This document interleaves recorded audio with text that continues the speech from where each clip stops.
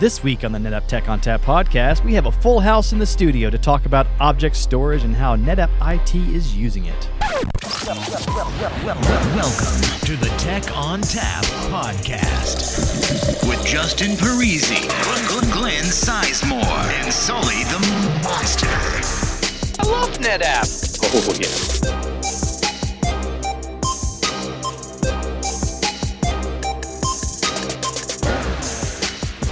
Hello and welcome to the Tech on Tap podcast. My name is Justin Parisi, and sitting right next to me is Andrew Sullivan, and I mean right next to Justin.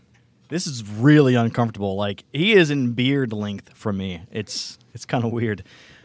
We got a full house today, which is why Andrew is sitting so close. In the studio today is Object Storage whiz Duncan Moore, Storage Service Design Team Evan Miller, and also Stetson Webster and Eduardo Rivera from the NetApp IT group, as well as Steven. Steven, you're going to have to help me pronounce that last name there. Pruchniewski. Pruchniewski. There we go. Oh, great. All right. So we're going to go around the room and start talking. We also have Glenn here today. Hey, say hi, Glenn. Hi, Glenn. You're not an afterthought. You're just on Skype. Yeah, sure. Yeah, not an afterthought. Just after everyone else has been introduced, not an afterthought. Introduce yourself. By a technical definition, yes, you are an afterthought. Thank you very much. Semantics. All right, so we're going to go around the room real quick and talk about what everybody does here at NetApp and what we're going to talk about today. So we'll start with Duncan Moore over there, who's playing probably, was it Angry Birds you're playing? No, playing Microsoft Excel, unfortunately. Oh, that's my favorite game. Yeah. So I'm Duncan Moore. I'm here out of RTP with NetApp, going on 17 years, and I lead the product management and technical marketing teams for object storage at NetApp, which is Storage Grid Web Scale. Awesome. So before I go any further, did you know in Excel there's an Easter egg where you can actually play Donkey Kong?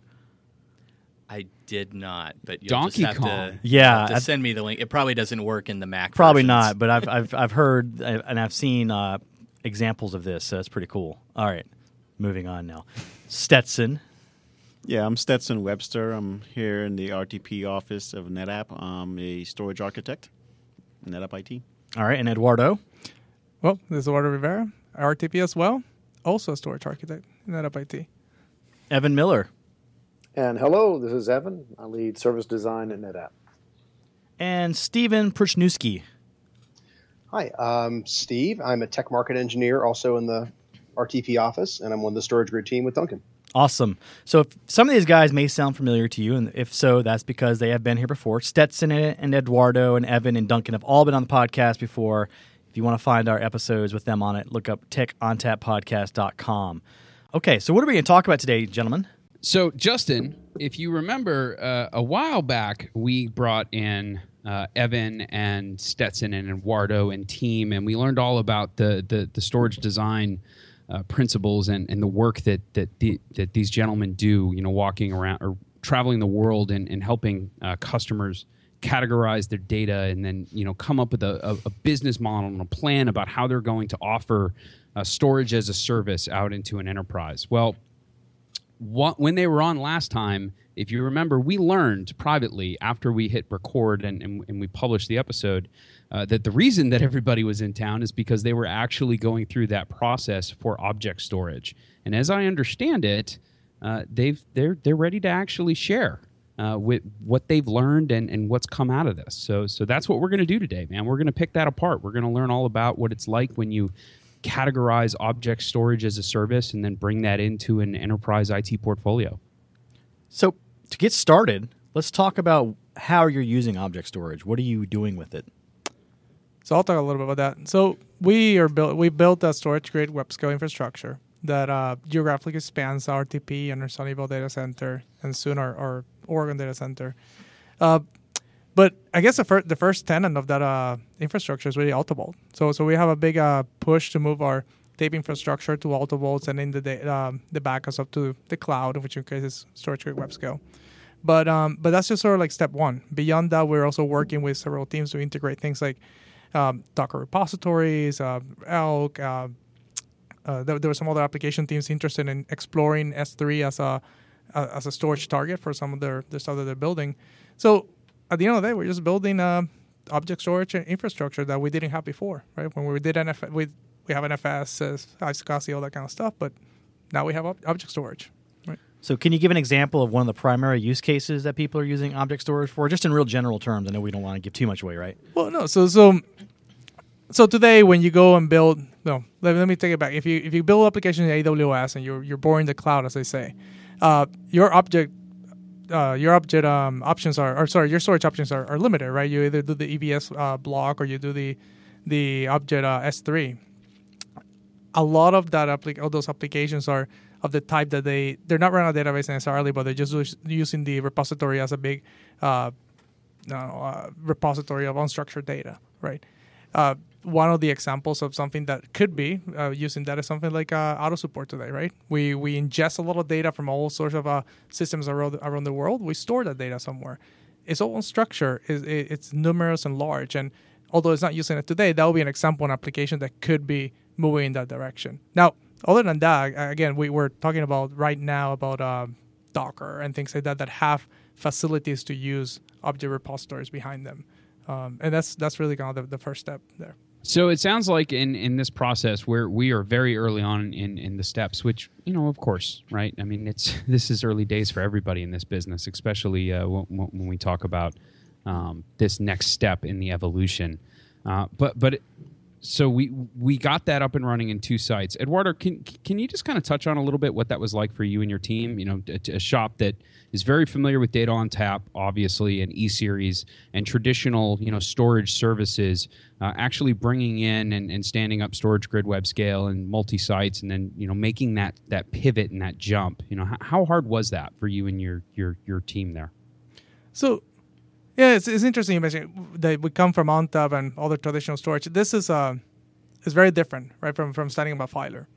The difference, really, I guess, it's just not just standing a storage device. It's more like an infrastructure, and that includes SSL certificates and the storage appliances themselves, and you have this gateway and this admin node, but the biggest, I'll say that the biggest hurdle that we had is really kind of navigating our own internal operational processes when it comes down to creating the network space where it's all going to live, make sure that we had the connectivity between the sites that we need and that kind of stuff. But once all that's settled and we kind of negotiated those operational challenges, the deployment itself, it's pretty straightforward, right? It's well documented. It's a matter of running a set of scripts in the right order. The appliances themselves pretty much come up configured. You plug them in, make sure that you can connect it to the network, and you get this little web page that says plug in my IP address in this other tool to deploy. So it wasn't. I'm not going to trivialize it. It wasn't simple, but it wasn't simple because of the operational challenges we navigated when it comes down to building the right network infrastructure to support it. But the actual execution of it was pretty straightforward. And subsequently we also upgraded it to I think initially it was 10.0. I think we went to 10.1, and the upgrade was pretty easy too.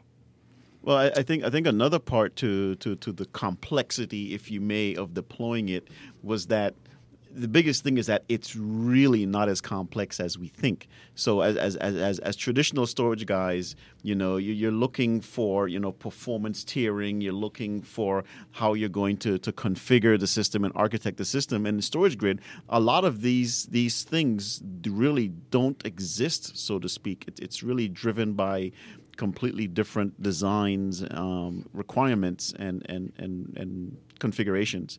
So I guess that was a big hurdle for me, is to to think that Stetson, it's really not as complicated as you're expecting it to be. That was interesting. Stephen, I'm curious, does that flesh out with your experience, traveling around and talking to customers and helping them make this pivot into object? Do we often have to get people to just take a step back and realize that it's just not that complicated? I think so. I mean, at least once it's deployed, right, it's pretty easy to consume. I think just the big part is kind of first doing the homework these guys have done, where they're thinking about how many sites we have, where the data is going to be ingested, where it's going to be retrieved. And then you kind of realize, once you've laid that groundwork, then all that goes away. You've got that one common namespace. So now all these applications just need that one access point, and they're in. The more interesting part is going to be when we set up those ILM services or ILM rules to determine, kind of the different SLAs or different levels of service, right? So I think that's kind of interesting, and I'm curious to see how these guys put that together, right? So that was one thing. So the planning we've done has been, what levels of service will we provide and how we, provide that charge back to the customers. ILM, help me out there. That's a new acronym to me.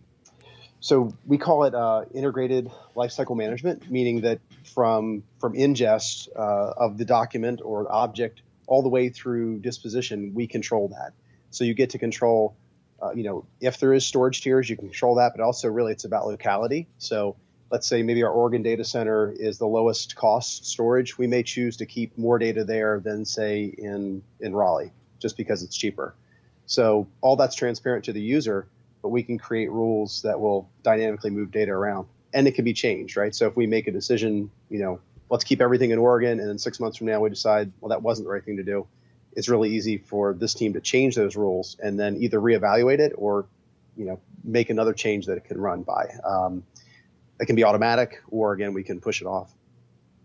Interesting. So Stetson and Eduardo, I'm curious about those points. Where are we with the ILM part? Because I could see how that would be just the entirety of the challenge, and I suspect that's where we're going to spend almost all of our time talking to Evan here in a moment. How did we end up breaking that down? Are we using that policy engine as part of the storage service that we're offering out into NetApp? We are, and so that's I said we started with 2 sites, and that was intentional. And really, again, the idea is to go to 3 sites, and the reason for that was really around the concept of the ILM, right? So by default, right now, what we're doing is that every time you write data to one of those devices on one side, is being replicated to another device in a different site. So we have this sort of geographical dispersed data for data durability purposes. But beyond that, we're going to try to expand those ILM rules, not into a whole bunch of them, honestly, but just try to keep it simple. But somewhere where we have a choice between local replication, remote replication, or no replication, or some combination of them. And the reason for that is really more about the economics, right? If you have something temporary that you're going to write to an object store, you don't really want to protect it, well, then why replicate it? If you have something that's really important that needs to be replicated, well, let's replicate it offsite somewhere else. And that's, there's a cost to that replication. But yeah, so the whole infrastructure is designed with ILM policies in mind. But that said, we also, as I said, want to keep those policies somewhat simple, so it's easy to manage. Yeah, that's honestly my favorite part about StorageGRID. It always has been. It's the thing that just caught my attention from day one when I first read about it. It's the policy engine underneath the covers, right? It's the ability to just throw data at it and then tell it how you would like that data to be handled over its life cycle, and the system just handles it, right? To not have to take on that burden of, who there's a person and that person has to do that job. It's always been my favorite part about it. Sadly, it's still the thing that I haven't had a chance to play with myself. So I'm still sitting here green with envy that everyone else on this call has. But well, one thing I'll add about StorageGRID is that you just mentioned, the fact that you don't have a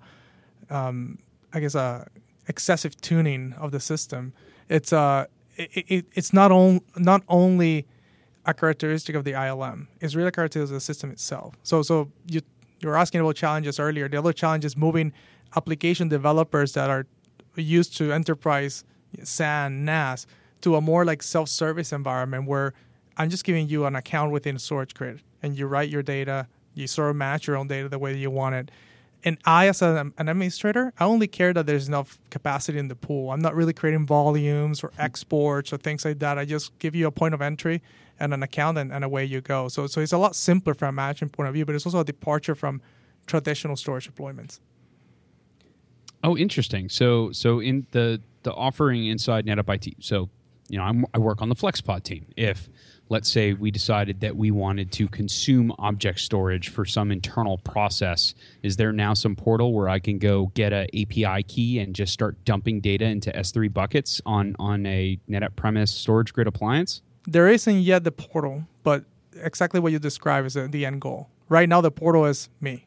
I've been working with several application teams to try to give them some accounts and trying a few things out there. But we do have an initiative. I mean, we have what we call the NetApp Private Cloud, and there's a portal to that, and that allocates resources from VMs and things like that.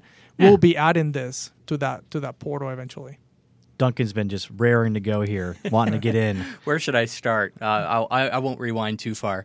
I don't want to glance over the comments that you just made about how in more traditional, I would call them kind of Platform 2 applications, the storage administrator and the IT infrastructure team has to do all of this planning about how is this storage actually going to be provisioned. And you said in this case, you're just giving keys and credentials. And I want to make sure people understand the reason for that is because StorageGRID takes care of all of that internally, right? It does its own load balancing. It provides its own level of durability so that, you could bring storage nodes down for maintenance. None of your applications or users need to know that. It's just all automatic. And that's one of the reasons we're seeing things move into this new Platform 3 type architecture. Along those lines, Duncan, I got to ask you, in the industry, and Stephen, please chip in and give us your thoughts here as well. When people talk about object storage these days, you often hear the argument, flash and trash, or something similar to that. This whole idea that there's really only two tiers of storage these days. There's the stuff that has sub-millisecond latency requirements, and then everything else where the only thing you're concerned about is the cost. But I really think that there's another side of the object storage argument, which is the manageability side, and the fact that object storage systems just fundamentally have a different scale point and they have a different manageability point, and you're able to put petabytes under the control of a single person, where that's kind of complex to do with traditional arrays. I'm curious, both of you, just your thoughts about, is this really about cost, or is there something to the management of it? So yes and yes, right? I mean, the management and the simplification of it translates directly to the cost. That is one of the reasons object storage is significantly cheaper. It's not because we use trash hard drives or refurbed equipment or something like that. It's all enterprise top tier infrastructure, but because of the points you made, petabytes can be managed by a number of administrators that could previously only manage terabytes. That's a huge cost savings because of what we talked about a moment ago about the inherent durability of the system. It's no longer backed up by traditional IT backup and management tools. That takes another layer of cost out. So I think there's a lot of things about manageability that contribute directly to cost. Now, to your point about flash and trash, I prefer to say performance tier and capacity tier. Yeah. Yeah, but, full disclosure, I hate the term flash and trash. It's but it like rhymes. The worst part of LReg, but it took off. I don't like it, but it's there. Because it rhymes. More or less. So I think, though, it ignores it from a single data center perspective where I'm racking things up in my own IT enterprise. I think you could make that very simplistic flash and trash kind of statement, but it ignores something that object storage provides that is far different, which is that stateless cloud storage service that isn't captured by that statement.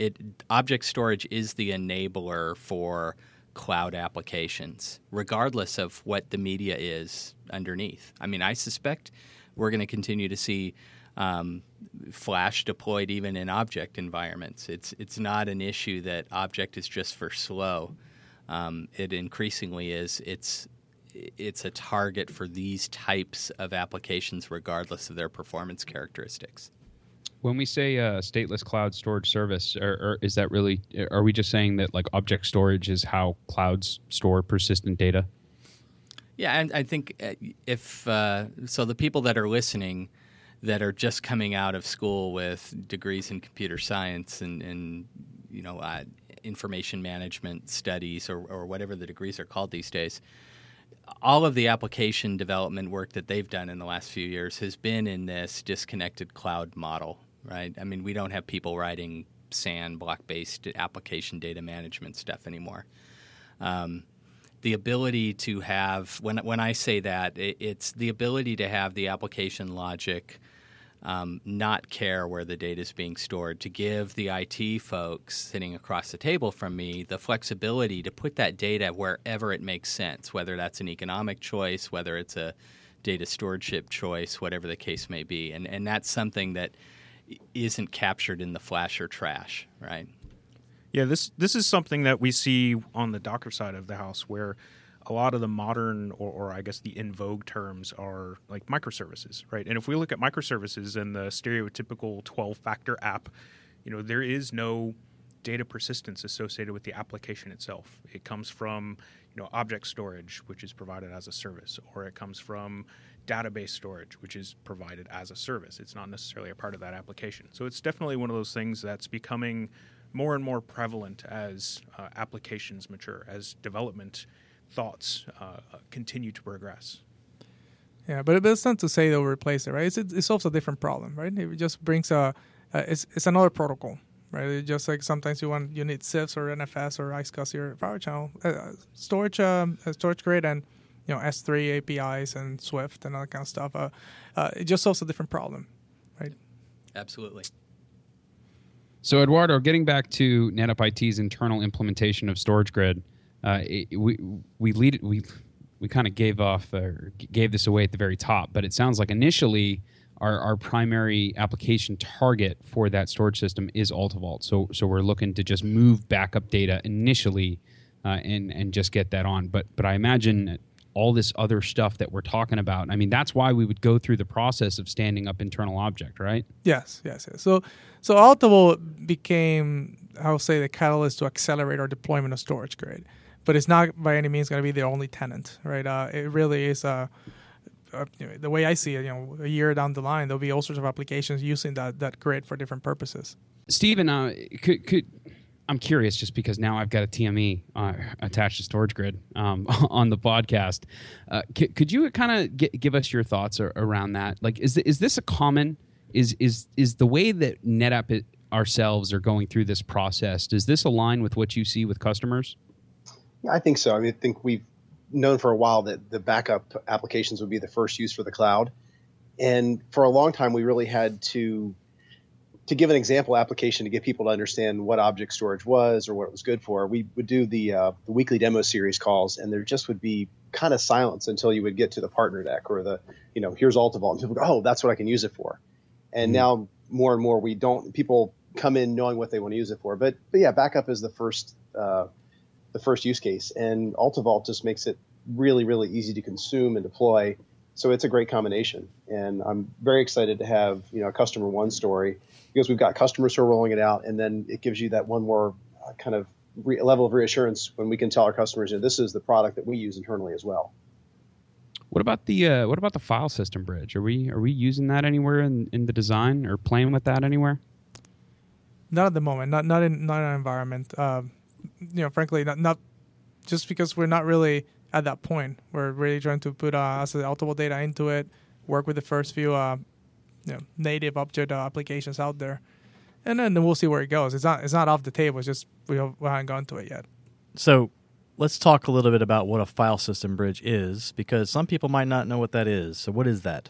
That, my friend, is the awesome product that Mr. Duncan came on and announced on a very podcast. Oh, yeah, on the podcast. But if you haven't listened to that podcast and you're listening to it now, we want a refresher. So, Duncan, could you tell us? Yes. So, out-of-the-box StorageGRID WebScale has historically spoken object APIs only. So, we've already talked about on this podcast S3 and Swift as being the two prevalent object APIs, and has not had the ability to speak traditional file APIs like NFS or CIFS. There is a market out there of these devices that we would call cloud file system. The other ones we usually call gateways. Gateways, right? Cloud gateways. Yeah. That's what I was looking for, right? And a cloud gateway you can think of as something that presents CIFS or NFS to a set of consumers, and it speaks an object API to some back-end object store. So we purposely did not call this capability that we launched a cloud gateway, because while it does that at the highest level, it presents CIFS and NFS out the front and speaks object out the back.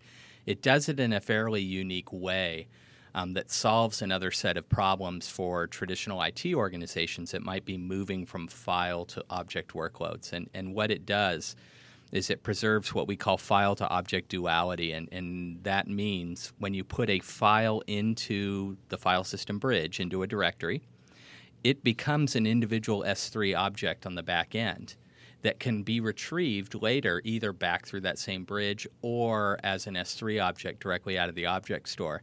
And this is something that other cloud gateways do not do. And you know, there's a reason they don't. And the reason is most of these cloud gateways, they don't know what's behind them.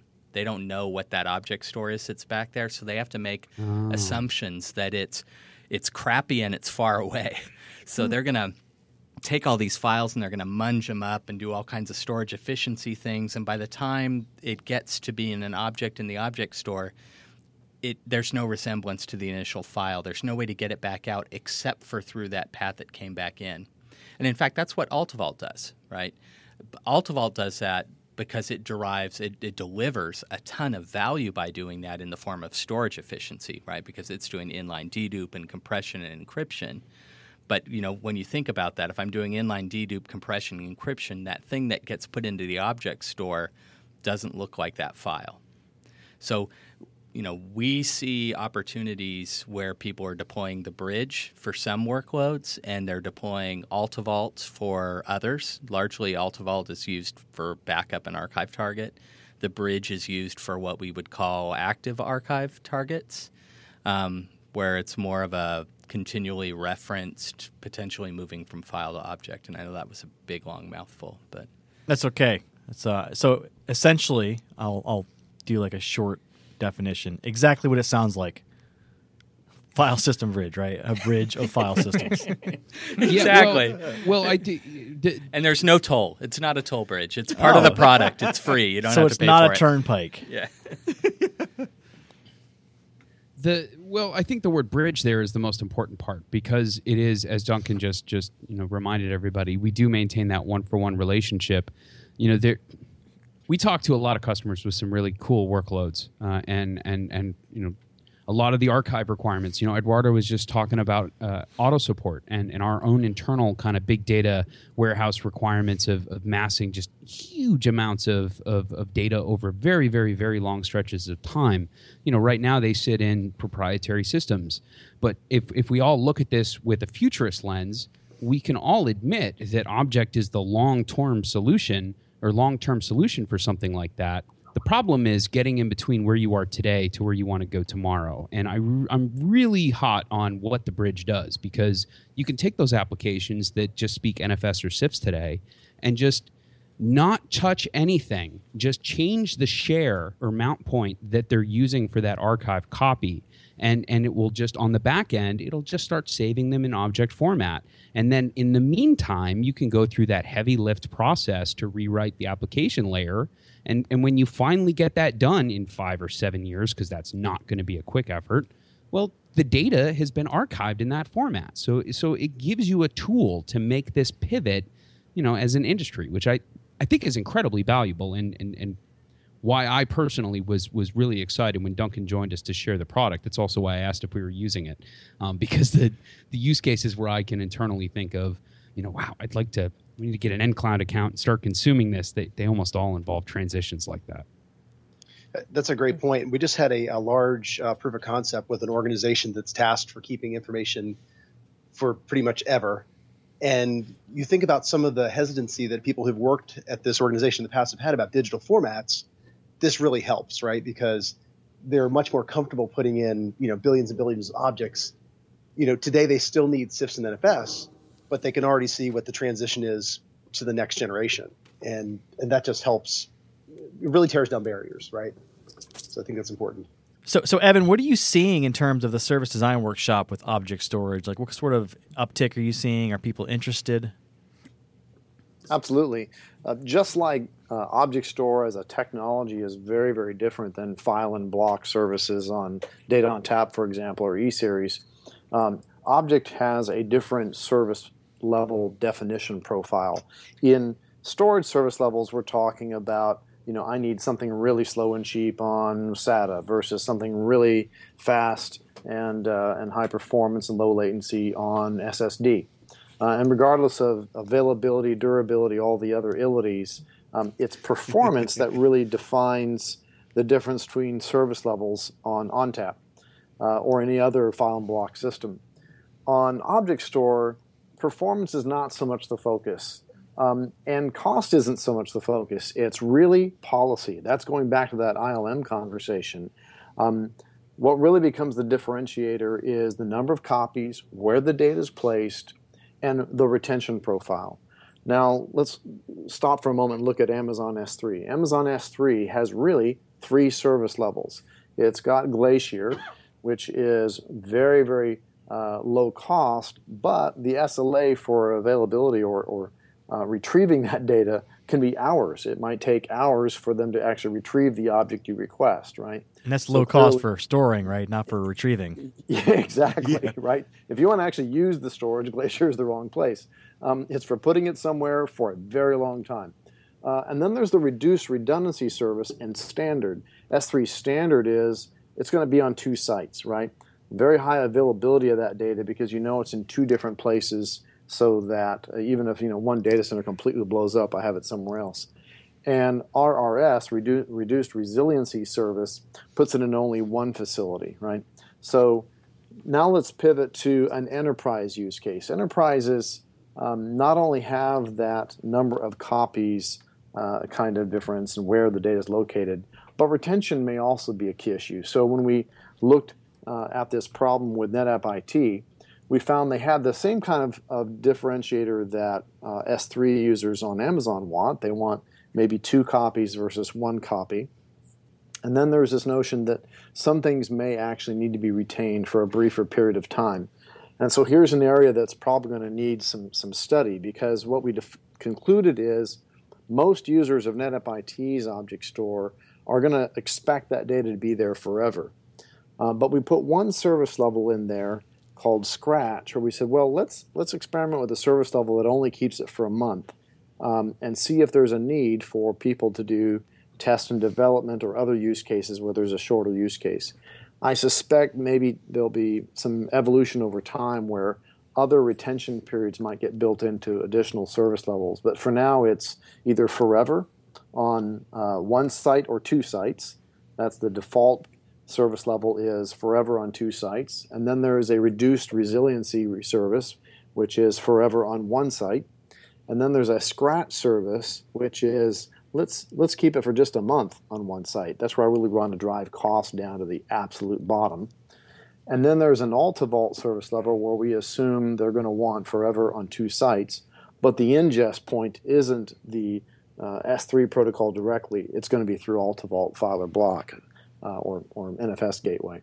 So those are the service levels we came up with initially. This is going to be a really interesting experiment to see if that's good enough, or if customers of this service are going to want different policies for retention, or maybe other variables. Performance might come along someday, because some people may expect higher performance.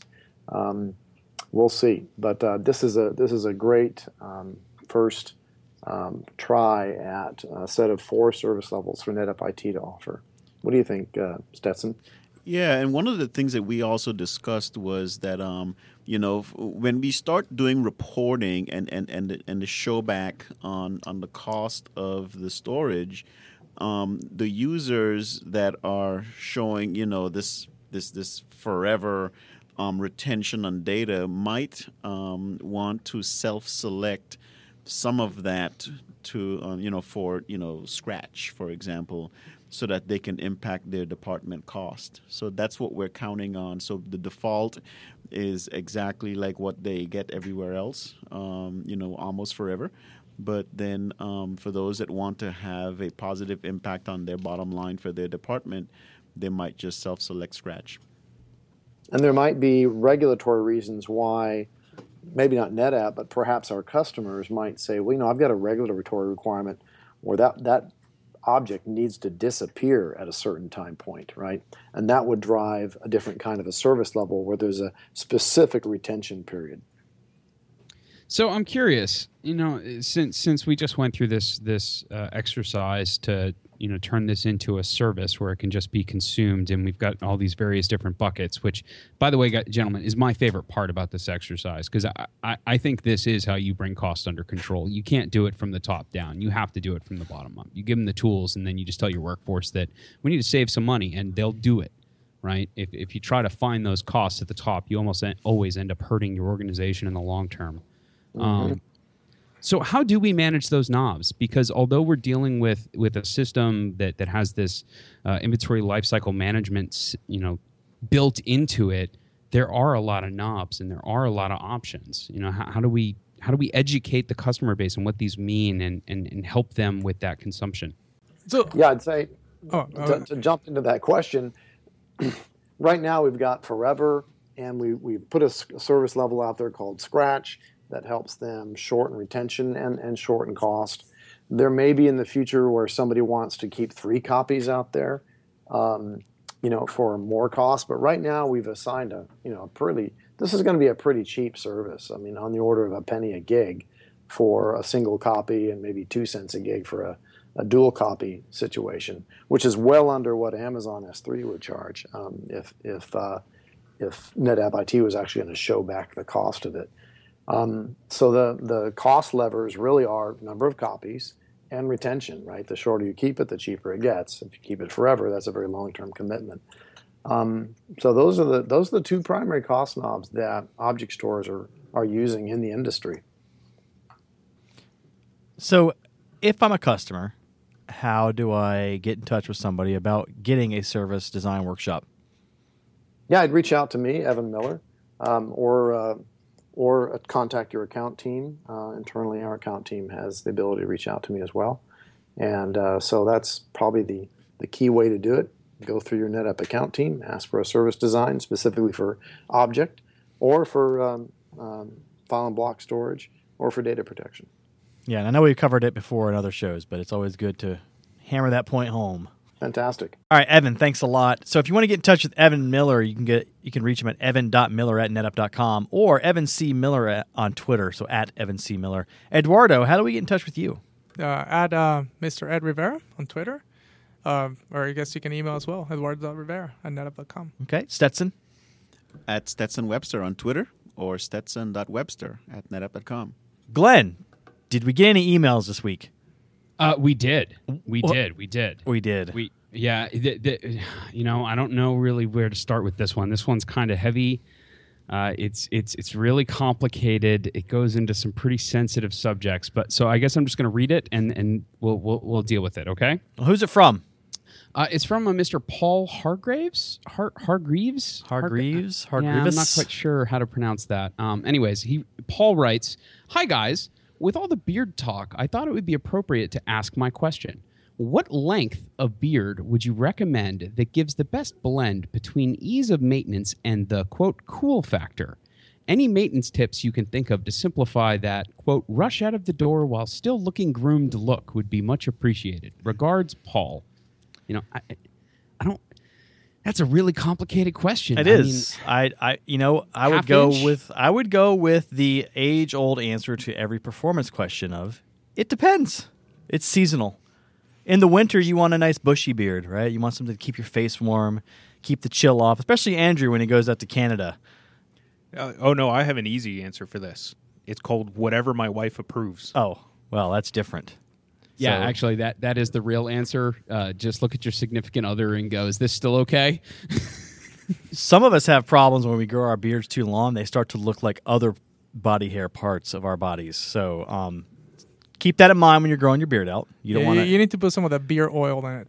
You need some beard oil, some pomade. Yeah. Maybe trim it a little bit. Try not to look like the parts of a body that you don't want to look like. Now I'm having flashbacks to the military where you have to have personal grooming discussions with people about. You had to have personal. Yeah, when it's appropriate to bathe and. The oils really help. They keep the beard hair from getting really stiff. The other thing is when you use the clippers, Don't go up like when you're shaving. You go down because you're just trying to get the beard even. You're not trying to get the hairs even. You don't care if they're different lengths. You just want them to look even. Just want them to look even. It's an illusion. Yeah. Just an illusion. All right, I think that's enough beard talk. Paul, hopefully we helped you out there today. I don't know why you're emailing the Tech on Tap podcast for beard talk, but screw it. We all have one. We'll get into it. We could maybe send them a guest beard or something. I don't know. That'll help. Maybe. Everybody can shave a little bit of the beard collected and we could all donate parts of our beard. No, that's weird. creepy. Yeah. Line crossed. Land this plane, Justin, quick. All right. That music tells me it's time to go. If you'd like to get in touch with us, send us an email to podcast@netapp.com or send us a tweet @netapp. As always, if you'd like to subscribe, find us on iTunes or SoundCloud or via TechOnTapPodcast.com. If you like the show today, leave us a review. On behalf of the entire Tech on Tap podcast team, the Storage Grid team, the NetApp IT team, and the Service Design Workshop team, thanks for listening. Wow, that was a mouthful. It was a full house today. Oh, yeah. It was a full house. I can't tell you how confusing it is to listen on Skype but talk into the microphone. Yeah, that was weird. Because I'm hearing myself with a good 2-second delay. Glenn probably didn't feel the effects because he's not in the studio. He's remote. But I don't think we've had that many people in the studio ever. And whenever we bring these storage service design guys in, they always bring their posse.